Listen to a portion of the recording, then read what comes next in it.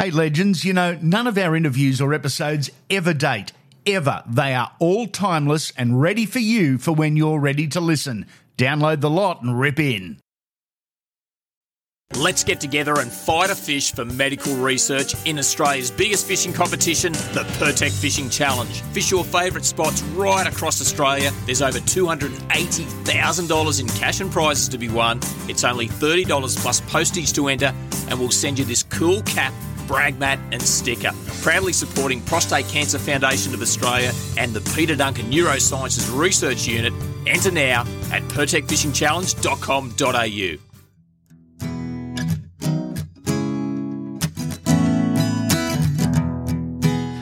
Welcome back to Andy Raymond Unfiltered. This is the Legends series with Scott Hill, Part 2. Enjoy. Are you a mentally tough person now? Yeah, I am. Yeah. Were you? At certain times, I probably wasn't as much as what I needed to be. Okay.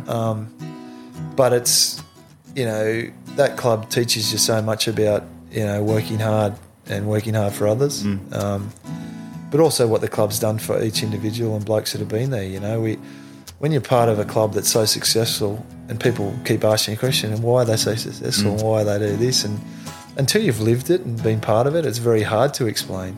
Yep. But as I said, we speak a language that like no other, you know. And you speak to guys that have left Melbourne and went to other clubs, and they just said even other successful clubs, but they still say it. They're just not the same. It's not the same. Yeah. Mate, you mentioned your 20th birthday earlier. Do you remember celebrating your 21st birthday? Because I've got a cool stat. Yeah, you've remembered, don't you? Oh, man. We played the Gold Coast. It was a 12 o'clock game. Why it was on at 12 o'clock, I don't know. So the game was over by 2 o'clock. Yeah. And we were down in the players' lounge of underneath in our training ground there behind Olympic Park. We were on the beer bongs, I think it was. Yeah. For the footy club, all my family and friends and everything. We ended up at a pub over on Toorak Road. Yep. I think I ended up under a tree vomiting that night, and my dad was at the nightclub with all my mates, with all the footballers. But before that, we were wrestling on pool tables with Matty Guy and that when they got back from the Brisbane North game. It was also the day you slotted your only ever goal. Oh, there you go. 1 from 1. Rugby league's most successful goal kicker. That's it. Oh, dear. 99, you mentioned the Storm's first premiership, which was an incredible day, but you'd done your shoulder earlier in the year. You weren't part of it, but 1999 will go down in the memory bank for a lot of reasons, some of them not so fond, not so positive. Socially, you suffered an horrendous head injury. I mean, you were close to saying goodbye, if we're being honest. Run us through what you recall or what you've been told, because I understand you don't recall a whole lot, but obviously you've been told and pieced things together. Yeah, it was. In '99 was it was a tough year for me. Obviously missing out on the premiership, but look, what a successful thing for the club. But individually, it was a tough one to handle. But in August, I went out west fishing with my brothers and my dad, and then we come home to Foster. And a mate of mine that I played, Dave Elliott, actually, he played reserve grade for the Dogs back in the day. I remember the name. He just had a baby, so we at the golf club. We went to the local nightclub, and apparently I was standing there. I think my brother was in an altercation apparently, and I was just there standing watching, and I was actually talking to they tell me I was talking to the club owner that was actually from Melbourne, so I was chatting with him, and then I was hit from the side with a star picket across my face by an individual, and then from that I fell and landed on my head smacked into the gutter. And then I was blood pouring out my ears. So which is not a pretty sight. No. You hear a lot about these king hit incidents, so forth, that happen now where people don't wake up. No. It's very real, mate, unfortunately. And this was pretty much, in the same circumstances. So my best mate runs to my dad home. We lived pretty close to the main street, and you can imagine my dad gets there 20 minutes after it's all happened, and I'm passed out, and there's an ambulance there and no response and blood coming out my ears. Apparently I didn't make any reaction until sort of halfway to Taree Hospital in an ambulance, and then didn't respond to anyone until about a day later, where my fiance then arrived, and I actually spent, I think, 10 days in intensive care, with bleeding on the brain, and then I spent probably a couple of weeks at home at my mum and dad's, and then had to go to Sydney to get CT scans to see if I could fly home to Melbourne. I wasn't in a good way, and it was quite funny. Like years later, people had talked to me, I remember when I come and saw you? I said, no. And even Ken Cowley then was on the board of the Storm. Yeah. News Limited, of course. News Limited. Yeah. He come and sat by my bed for a day. I didn't know till probably 10 years later. My mum told me. You remember that time?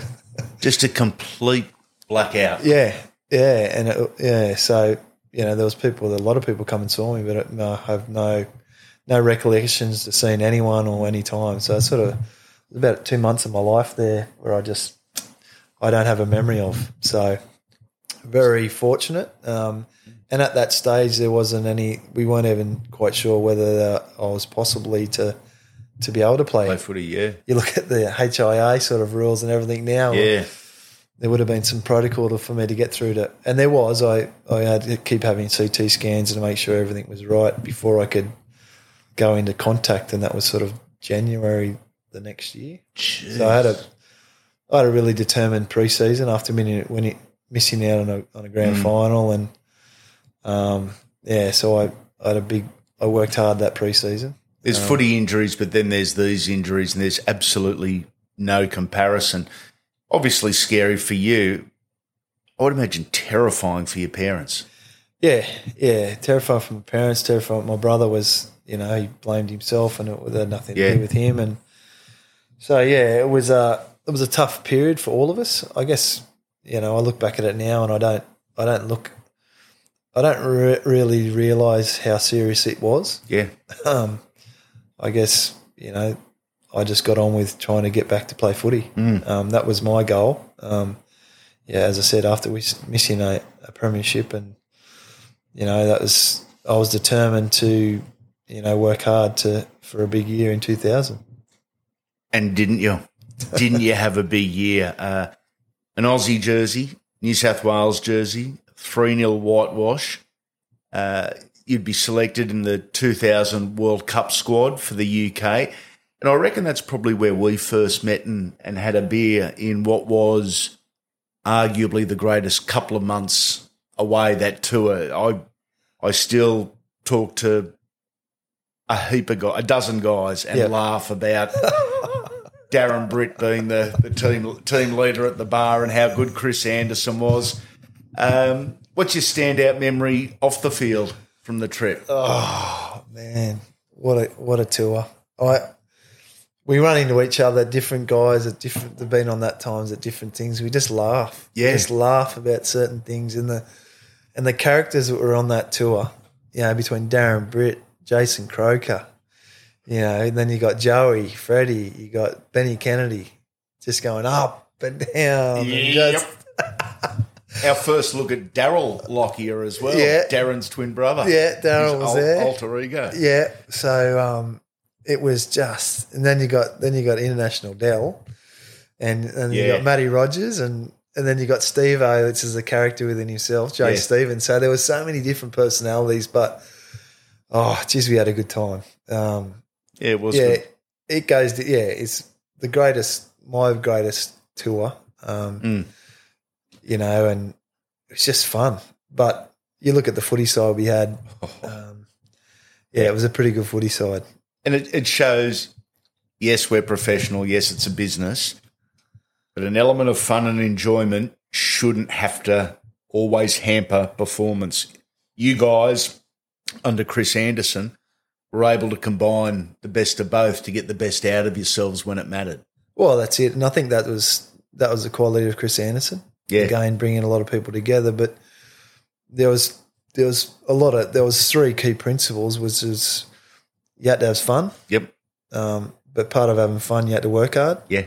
And you had to play hard. And we definitely did that. You know, and it went in phases. That sort of the pool phase. Yeah. That's where we had all different facial growth or haircuts and all that. We had a bit of fun. But as you saw, as soon as the pool was over and we had our bit of like gave us 4 days off and half went to Dublin and 8 of us went to Barcelona. That's right. Which was just out of control, a whirlwind in the middle of a World Cup. Yeah. But when we got back, it got serious. Yeah, it did. You know, probably Opes knew what he was doing, didn't he? Probably didn't get serious till the second half of the quarterfinal. Yeah. That's right. The first half of the Wales quarter are up like 20 to 20 points or something. Or they were up a bit. They were up a bit at half time. And I remember Opes, he gave us the spray and made a pretty serious speech, and then we went out and blew them off the park. Yeah. And then we sort of didn't look like losing, you know. But that's right. Yeah, it was. But as I said, it's when you're away from family and you know and friends for a long period of time. You got to enjoy yourselves. Yeah. And we did that. But at the same time, we all had respect for each other and we looked after each other. So yeah, too true. So you knew Chris Anderson from the Storm, obviously. When you get back to Clubland, Chris Anderson has left. Mark Murray didn't last long, and they took a gamble, the Melbourne Storm, on a young bloke called Craig Bellamy. What were your first impressions of Belly? Let's get together and fight a fish for medical research in Australia's biggest fishing competition, the Pertec Fishing Challenge. Fish your favourite spots right across Australia. There's over $280,000 in cash and prizes to be won. It's only $30 plus postage to enter, and we'll send you this cool cap, brag mat and sticker. Proudly supporting Prostate Cancer Foundation of Australia and the Peter Duncan Neurosciences Research Unit. Enter now at pertecfishingchallenge.com.au. Yeah, pretty good. Yeah. I had a few conversations with him, and we run the Tan track. It's the first run we have of every pre-season. They're down in Melbourne. Yep. We run it, then we have a 5-minute break and we run it again. Through the park, yeah. Yeah, and it virtually just splits all the running groups into when we start our pre-season running. And we did that, and Craig Bellamy beat everyone twice. So wow. That was a statement in itself. You know, it meant that he was serious about what he meant and what he was about, and that's where it started. You know, and wow,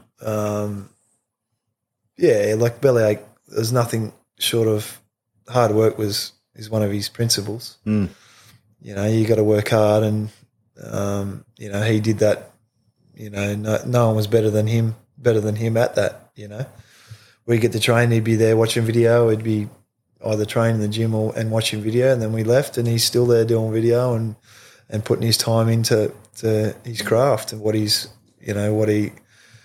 needed to do to make sure that we had all the adequate information and skills to be able to be successful.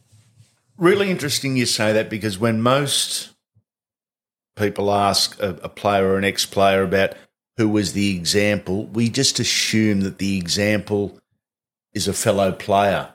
You're now talking about the example being the coach.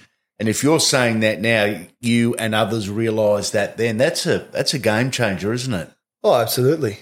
And that's what we needed at that time. Yeah. We'd had a tough couple of years, you know, sort of searching for what was right for us, and we needed some guidance on what was going to be important and what were going to be the key principles that made us successful and was going to carry us forward. So, you know, Craig was, you know, he was a catalyst in that, you know, and then I guess it went to, you know, it wasn't until we sort of was probably a couple of years there we sort of were teetering on successful, and then we sort of 2005 we took on a leadership program. With the guys at leading teams. Okay.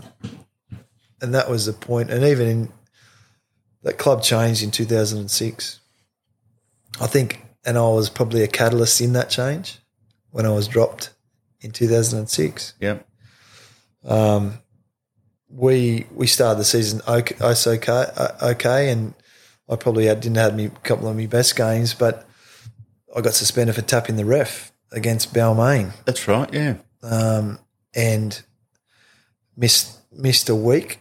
Actually, I missed 2 weeks, I think it was. I got 2 weeks. And Craig said to me, I want you to work on a few things during these 2 weeks. And I still remember it when I got the phone call when I was due to come back into the team, and he rang me and said, I can't put you back in there. And, I was someone that played for me country, played for me state. I was in the senior group, and I still clearly, I personally think, and look, it's the best thing that's ever happened to me, the toughest thing that I ever had that's ever happened to me, but was the best thing for me, But what that statement made at that club, that it didn't matter what you'd done, who you were, if you weren't up to what you were, asked to do, you won't play in this footy team. Wow. I only missed the 1 week. But it was the statement. But it was a statement. You were the example because there was a pretty special bunch of kids coming through. Absolutely. And they knew straight away that it didn't matter how big your reputation was. And the thing about it is the other players in the team were more shocked than what I was. Okay. They were shocked. Yeah. But to my credit, I worked harder, and Craig said it to me the week and 2 weeks, 3 weeks after that. He said, I got to give you the credit. You just dug in and you worked hard. And you didn't stick your head between your toes. You worked hard to work with the team to make them the best they could be for that team they were playing against. Jeez. And that's what I did. I said, I can't shy away from it. There's something here that I haven't been doing, and that wasn't working hard at, doing the extras and working on myself, and those are the areas that I need to improve. And to be honest, that last half of 06 was my most successful and most consistent rugby league in my whole career. There was times where I was pragmatic through my career, but for that last half of, we hardly lost a game from that point, because there was a statement made that it didn't matter who you were. There was a standard that was set, and you had to play at that standard. Wow. And you look at from that point on there, you look at the consistency of Melbourne Storm from mid-2006 to who they are now. Yeah. They don't, and a lot of people don't recognise it, probably don't recognise like me, because I was smack bang in the middle of it. Yeah. But I still believe that statement that he made then was a catalyst in what that club's about right now. And you could probably ask him that question, and he probably doesn't remember it, but he may remember it. Yeah. But and I'm grateful of it, because it changed me as a person. It made me have a deeper look at myself and what I needed to improve in myself. And I go back at that in every part of my life now. If I ever struggle in certain times, I look at myself internally first and think, what do I need to improve first? You a naturally deep thinker, whether it's footy, whether it's life? Yeah, I am. Yeah. I am now. I'm a deep thinker. I like to look at things. Things happen for a reason. Yeah. And there's usually a core principle at why certain things happen. A lot of people try to wash over those things, but I think if you break things down, there's usually not too much that's going wrong. It's pretty simple, but people don't like to look within themselves and take responsibility and understand that there's probably a bit of hard work and heartbreak and everything that's got to happen to get better at things, And once you identify that, life becomes pretty simple, mate. That's how I look at things now. I don't get angry. I don't sweat the small things. Yeah. And, we're all pretty fortunate to be if we're healthy and, the people around us are healthy, there's not too much to be too worried about. I'm surprised we've been able to progress in this interview. On one microphone's the deep thinker, on the other microphone's the overthinker. I reckon we're going all right here, mate. You mentioned the success and your consistency in 06. Make the grand final. Looked great. It was a cracking game. But you've come up against one of the all-time sides on grand final day that had every reason to win. Yeah, they did. It was a tough one. It was a tough one. And I look at the game and I look at the highlights and we still could have won it. Yeah. And I've never ever been one to blame referees in any way, but geez, there were some tough decisions in that game that just at crucial parts of the game just went against us. I looked at the other night, the one where the ball bounced off Ryan Hoffman's head. Yep. And Kingy went for it. There was nothing that said that it wasn't a try. We go up and we're 4 points up at that stage, and that changes the game. And look, you can't change those things, And does the hurt ever leave? No, doesn't. No, I showed my partner the other night. We went through the highlights, and I didn't want to, but it's still. It's probably one of the toughest things in my life. It was my opportunity to win a premiership. Yeah, it was my last game at that club. Yeah, it was. And we had the success to be able to do that, and we still could have won it. Where there was opportunities, but we didn't. And that's life. You deal with that, but it doesn't get any easier. You had 2 seasons at the Harlequins in the UK Super League. Did you entertain the thought of one for the road back here, either at the end of those 2 years or just coming back for another one because you thought you had something to offer? Yeah, I possibly did. I guess I was only 31 and I was still reasonably fit. But it's funny that I look back at it now and I look how clubs train. We trained very differently then. Everything's so very individually focused on players, and everything's about recovery and being fresh. And I think the reason why I retired, I was very stale, and I'd had enough. Yep. When you're turning up on Sundays and you don't really want to be there, it's because, look, going from Melbourne to London was tough when you had to work hard and you didn't have individuals around you doing their job really well. It became frustrating, and that got to me a little bit. But I think a lot of it was, back then, if you felt flat in a game, I thought, well, I wasn't fit enough, so I'd train harder, and then I'd do extras, and then what it becomes a compound effect. Yeah, you make yourself tired physically, but then you become tired mentally. Yep. And you become really fatigued, and you just lose interest in it. Whereas I now look at how individuals are handled. Well, Cameron Smith and they're playing to the 35, 36. You don't get flogged too much in the week. It's all about freshening up in the mind, because physically your body's good enough. But I put back at it now and I think, in hindsight, even London wanted me to stay for another 3 years, but I was in my mind, I'd had enough. So it was, it was difficult times at what, you think you make the right decision, but you're a long time retired. Craig Bellamy said that to me once. He said, you're a long time retired. So, in hindsight, I would have loved to have played another couple of years and probably could have easily. But, that's just life. You make decisions. We've canvassed many and varied topics over the course of the last hour. We've not gone to script or anywhere close. And I guess the most important question is, how's the headspace now? As we sit here in 23, mention how much work you've done and some of your learnings along the journey. How are you travelling? Yeah, travelling pretty good, mate. That's great. Obviously, separation of a marriage, and I haven't seen too much of my kids of late, but at the same time, the time that I'm not with them yet, I will be. And as I continually work hard on being my best I can be. And look, I work for a great company in Hutchison Builders. I've found that I'm doing something that I really enjoy. That's awesome. Working with other men and working with teams, and and I've got a great partner, and that I'm fortunate of. Yeah, great. So there's not too much to be worried about, mate. you know, as I said, I don't sweat this. I don't sweat the small things anymore. If I can wake up and I can train in the morning, I can feel good, and you know, I'm grateful of that. 200 NRL games, 3 clubs, 5 origins, 12 test matches, 1 goal. It's been a pleasure catching up. Scotty Hill, you, sir, are a legend. Thanks, Andy. Appreciate it, mate. In 2023, this is what you can expect from Unfiltered. The Legend Series starts your working week, featuring interviews with some of the game's finest, in-depth and personal.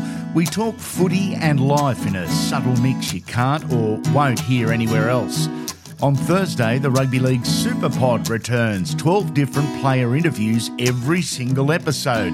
It's fast-paced, and if you like a laugh with your footy, this is for you. It's the weekly show you can't miss. Then on Saturday, it's Dream Team time.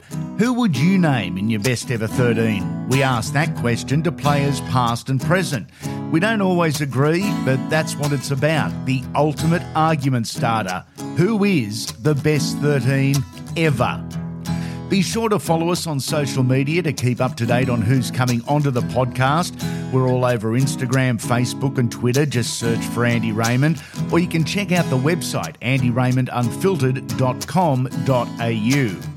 Before you go, do a mate a favour, and when you're done here, leave a 5-star rating and write a quick review for us on the podcast app you're listening on. In terms of business, it's huge for us, and it allows us to keep creating the content you love for free. Make sure you come back soon, legends.